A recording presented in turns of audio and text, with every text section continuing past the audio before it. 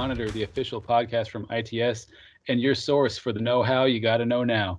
My name is Eric Ferguson. I am the communications manager at ITS, and it would be a pretty sad podcast, really, if I was the only one here. Luckily, we have people who know what they're talking about, people who help students and faculty and staff at Syracuse University every day. I'm joined here by Andrea Reynolds and Jason Webb, the OG crew, and we're just keeping it in the clubhouse today. It's good to see you. First of all, we haven't done an episode for a while, so happy 2021. Happy 2021, guys. Welcome back. In March. Look, sir, sometimes we were kind of busy the first couple months, yeah.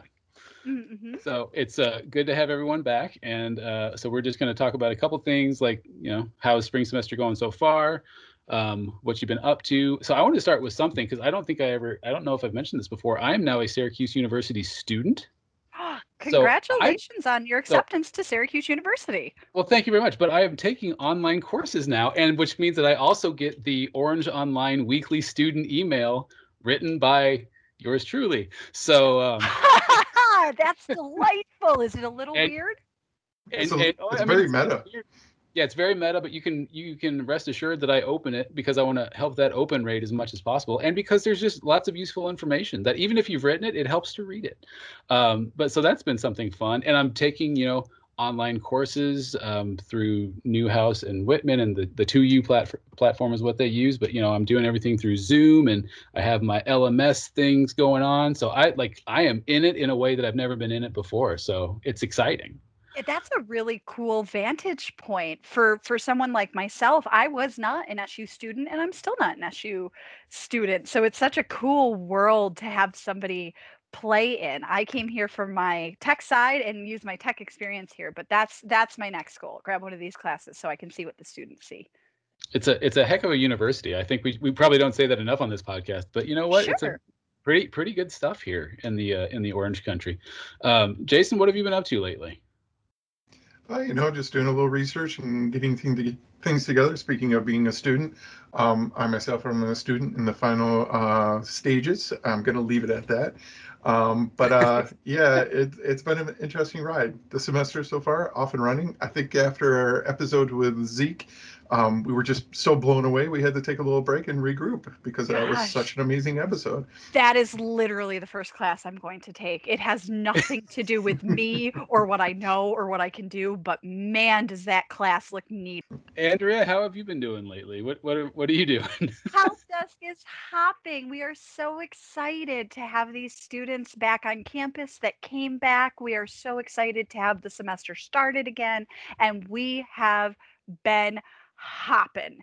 It is not a moment's pause at the help desk lately, but it means that a lot of people are getting the help that they need as well. So we have been moving.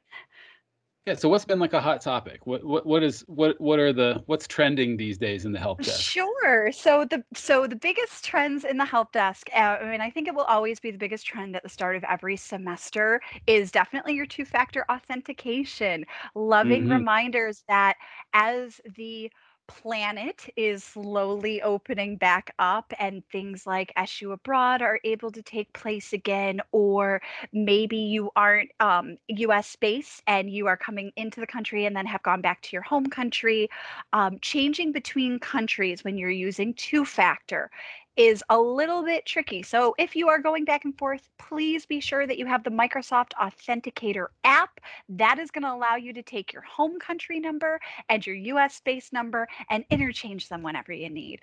But if you do get back and you find that now you can't get back into your email because it has a number that you no longer have access to, we do need to speak with people at the help desk. So that tends to be our biggest call. Our second biggest call, because we are on such a hybrid model, is definitely Zoom. And it is three major things. Number one, I can't see the video my professor did because I'm restricted. I can't see the video my professor did because it wants a passcode and the passcode I have is wrong. Or I've been locked out of Zoom. How do I get back in? For the first two, super simple fixes. If you haven't yet, we need all of our students, all of our faculty, and all of our staff to take just a minute to go to zoom.syr.edu As soon as you hit that page, there's 2 big blue buttons. One's going to mention HIPAA, and you're going to go, huh? That one's not for you. You're going to hit the one that makes the most sense. And by logging in there, it's a quick reminder to Zoom that everything that you have about you in MySlice, Zoom has about you as well. And then for that super duper last one where you find yourself getting locked out with Zoom, stop trying. Please give us a call. We can tell you when your last login won. But as it turns out, if you try Zoom too many times, it'll lock you for 30 minutes, making it so you might end up late to your lecture. So if you're having trouble logging in, stop immediately. Call 315-443-2677 so we can help before that timing lock gets in, because sadly, we don't control that one. But Jason, how about you? No, those are yeah. I'm sorry, I cut you off. Was there anything else? Is there any other? No, that was it. Those are the 2. Those are the 2 main things? Sure. Right. And then the rest of it is all stuff that we see a little bit of this and a little bit of that. So just know that we're here. We're open till midnight, 5 days a week for your convenience. So. And I stopped in the other day because I happened to be on campus. And so I stopped by the ITS Service Center, the storefront, as it were. And so and I think you might have mentioned this just now, but just to reiterate, it's open for in-person service by appointment only again this semester. Is that correct? That is correct. Due to our campus response to COVID and trying to make sure that it's safe for our student employees, also the students that need to use the service center, we're still based on appointment only, as we have a capacity cap inside the service center. That being said, making an appointment super duper easy. If you go to its.sear.edu/support SVC, which stands for Service Center, you can click on the link there and it'll bring you right to our appointment pages. Our appointments are a half hour long. If you need a little bit more time, we adjust it then. But that really helps to make sure that we have a student employee ready, willing, and able to help you out the minute you walk through the door. Student employees at the Service Center are just fantastic and super helpful and super eager to help anyone who walks in the door. So can't recommend them highly enough. Jason, we appreciate what are you that seeing? Compliment. Oh, sorry. I mean, it was for them, Andrea. It was not for you. I just want to be clear. The global we. Okay, Hi, all right. The Jason, royal. You get to talk now. Jason, what is going on with online learning services? What have you seen so far this semester?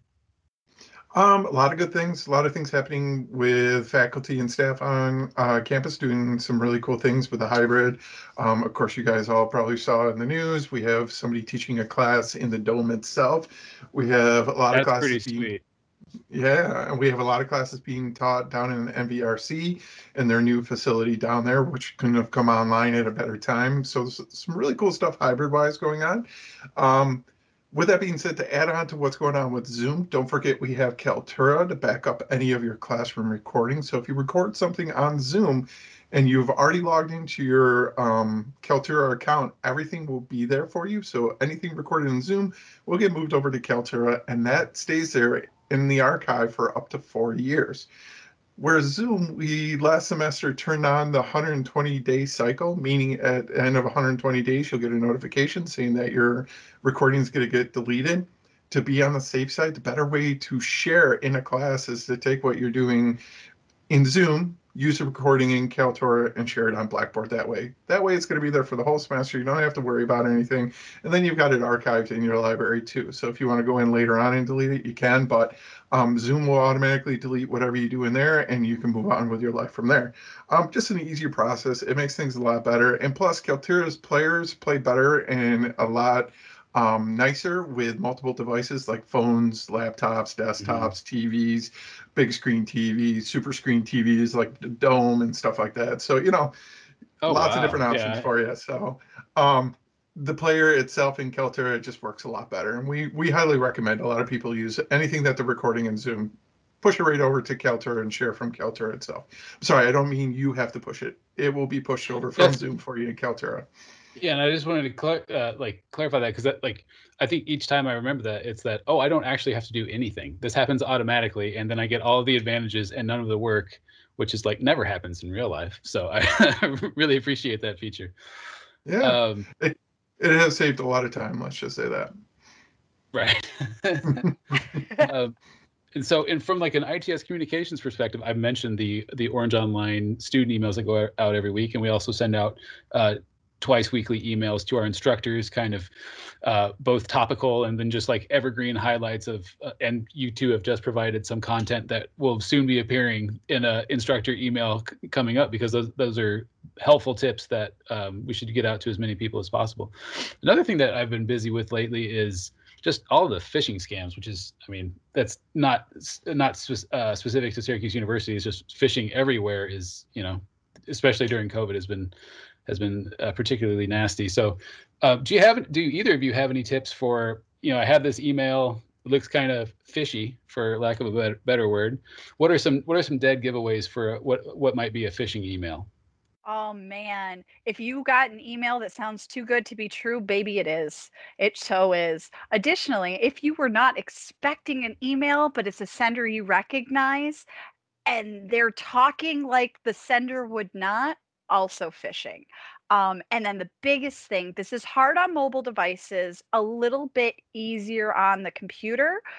But if you have the ability to hover a link before you click it, and by hover, I mean bring your mouse pointer so the little arrow's right over that link, and pause for just a second. If you do that on most computers, it will tell you where that link is actually going. And what you'll find is that link that says it's at sear.edu actually isn't. And those are what start to get you. Biggest thing though, if you're questioning it, even if it's real, I would rather you question it, forward it to IT security at syr.edu. And if it is phishing, they'll let you know. Or more, I take that back. I don't want to speak for CIS, that department. I believe that if it is real, they write you back. Otherwise, they get so much, oh gosh, this is new phishing, that they don't have the ability to respond to everyone.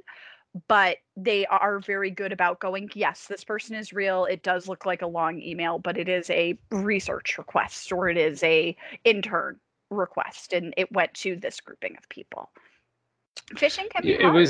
It was so much more innocent when it was just like, hey, click this link, and then it takes you to Rick Astley, singing "Never Gonna Give You Up." Rick or rolling, when your uncle was working for a Nairobi Prince, right? Like it was a lot easier in the 90s to be like, oh, your grand uncle that you didn't know about left you 15 million euros in Australian bank account.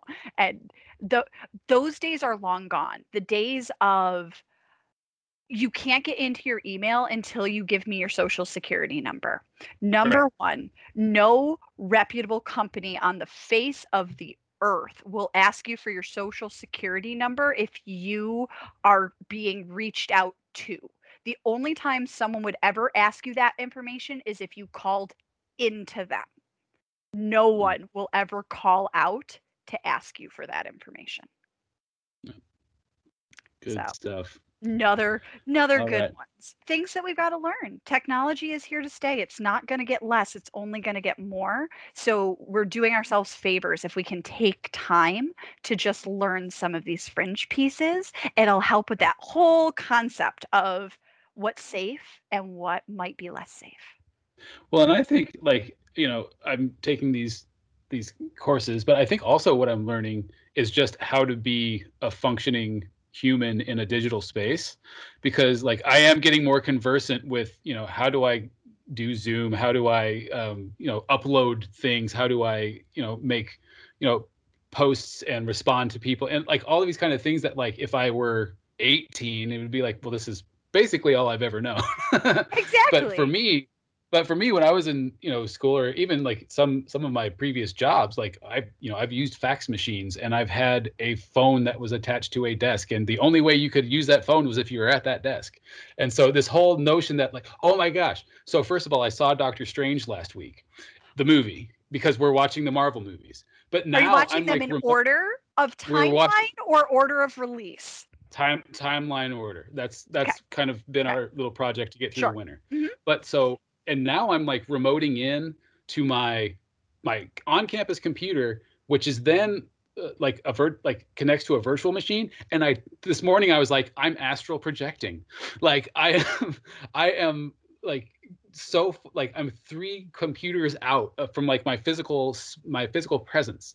And it's just been like the weirdest thing. Like, I can't believe I know how to do this. And I don't know that I can actually explain how it works, but I know how to do it. For me, that's a win. So, but again, it's because I've been lucky enough to learn from people at ITS who are willing and patient enough to help me out with it. So thank you to everyone. We are happy to educate. I think I speak for Jason and myself, even though I hate speaking for Jason, but as educators, we don't let him talk on the show. So we are happy to say the same thing over and over and over again to help educate people, because the more people we can educate, the more they can help us move that information forward. Not to get too deep into the pedagogy of US knowledge, but tech courses are still seen as an auxiliary course, like an art class or a music class. They are the class that a student takes for half a semester, and that's good enough, and they get their B+ and they move on. And these are skills that, as time is progressing, we need to be teaching our kindergartners, our first graders, what a browser actually is and what it means. These are terms that are now part of the zeitgeist, that if you don't know them, you are doing a real big disservice to yourself more than anybody else, because these terms are not going away. This ability to do things in a hybrid manner is not going to go away, even once the world starts spinning like it did before. Yeah, I agree. Jason, would you agree or disagree? One word is all you get. Yeah. Yeah, digital literacy is, I think is the overall umbrella that kind of encompasses that, and that plays largely into the future of how students are learning. And I know a lot of schools in K-12 are starting to add that as part of their curriculum, but this is something that should be embedded in everything they do. And we can go on and have a whole nother podcast talking about how important it is to immerse students and be able to integrate technology and make it part of the flow of the class. And a lot of people in the past year have kind of been exposed to that, of how much technology plays into the way that they teach. And it's been an interesting observation to watch. We'll talk about that more another time. I know that was more than a word, but I apologize. I mean, we're just going to count that against future episodes. So there's going to be a few years where you don't get to talk. But unless anyone has any other topics they would like to address, I think we're ready for today's game. I love it. I'm good. All right. How are you feeling? Mm-hmm. Game on. Game on, he says. All right. So in the past, we have played Who's Taller? We have played What's Norther? Today, we're going to play What's Older? I'm going to name 2 things, and you're going to tell me which of those is older. Actually, I'm pretty sure I'm the oldest one here. No, Jason's the oldest one here. Is that right? Is Jason older than you? Are you guys the same age? Eric and I are I'm not going to throw my age out there to compare. 11 months apart, I think. I'm about 28, 27, that's how I am, so. I'm in my 13th year of being 30. 13th year, oh my God, I'm in my 9th year of being 30. That's so cool. The 9th, I'm going to have the 10th anniversary of my 30th birthday. Oh my gosh. So anyway, I'm going to name 2 things. And this will be just jump in when you think you know it. We're not going to be taking turns. It's a fight to the death here. Okay, so are we ready for our first pair? We have 5. First to 3 wins. All right. Garfield the cat or She-Hulk? What's older? Garfield. Jason is right. Yeah. Andrea. Oh, I'm not allowed to say. Oh, no. Once he answers, I'm done. Okay, got it. Yes. Garfield came out in 1978. She-Hulk came out in 1980. Our second pair, Jeff Goldblum or I Love Lucy? First episode of I Love Lucy or Jeff Goldblum? I Love Lucy's older. Andrea is correct. And it's closer than you think. I Love Lucy came out in 1951 and Jeff Goldblum came out in 1952. I knew he had to have been born in the 50s. I'm like, Lucy is black and white still, so it's got to be 50s, which is older. Such a guess. Okay, so we're tied 1-1 for those of you scoring. All right, third pairing. Peanut butter or Syracuse University, what's older? Peanut butter. Syracuse. Syracuse University is older than peanut butter. That's actually a motto. Older than peanut butter. Syracuse University Forget founded. knowledge crowning anyone. We're older than peanut butter. Older than peanut butter. Syracuse University in 1870 and peanut butter in 1884. 84 All right. for peanut butter. So Jason is ahead 2-1 right now. This could be a clincher for him. All right, are we ready? Ready. Grey's Anatomy, the TV show, not the textbook. Grey's Anatomy or the iPhone, what's older? I know what year the iPhone came out. I don't watch Grey's Anatomy. So Grey's if Grey's Anatomy. Anatomy came out before Jason is the 2007, winner. because the iPhone came out 2007. Okay, Jason is the winner. Grey's Anatomy came out in 2005. Ah. And you were right. The iPhone came out in 2007. Oh, of course Okay, I so was. Jason wins. So now we're just going to see how much Andrea loses by, because I All right, want to cool. do this one. Sliced bread or Betty White, what's older? Betty White is older. Betty White is older than sliced bread. That is true. And was I born in- have to say, instead of this is better than sliced bread, I always say this is better than Betty White. Better than Betty White. She would agree. Betty White, 1922. Sliced bread, 1928, for the record. Yep. And this wraps up What's Older. Jason, congratulations on your victory. I think Are you work's going done to say today. I'm older? You're also older. The oldest one won the What's the Oldest game. There you go. Oh. All right. Well, Andrea, Jason, dearest listeners, thank you for joining us today here on Behind the Monitor. I never say this part, but if you've made it this far in the podcast, give yourself a medal. And you can follow us on Instagram and Twitter at @SU_ITS, and we'll talk to you next time.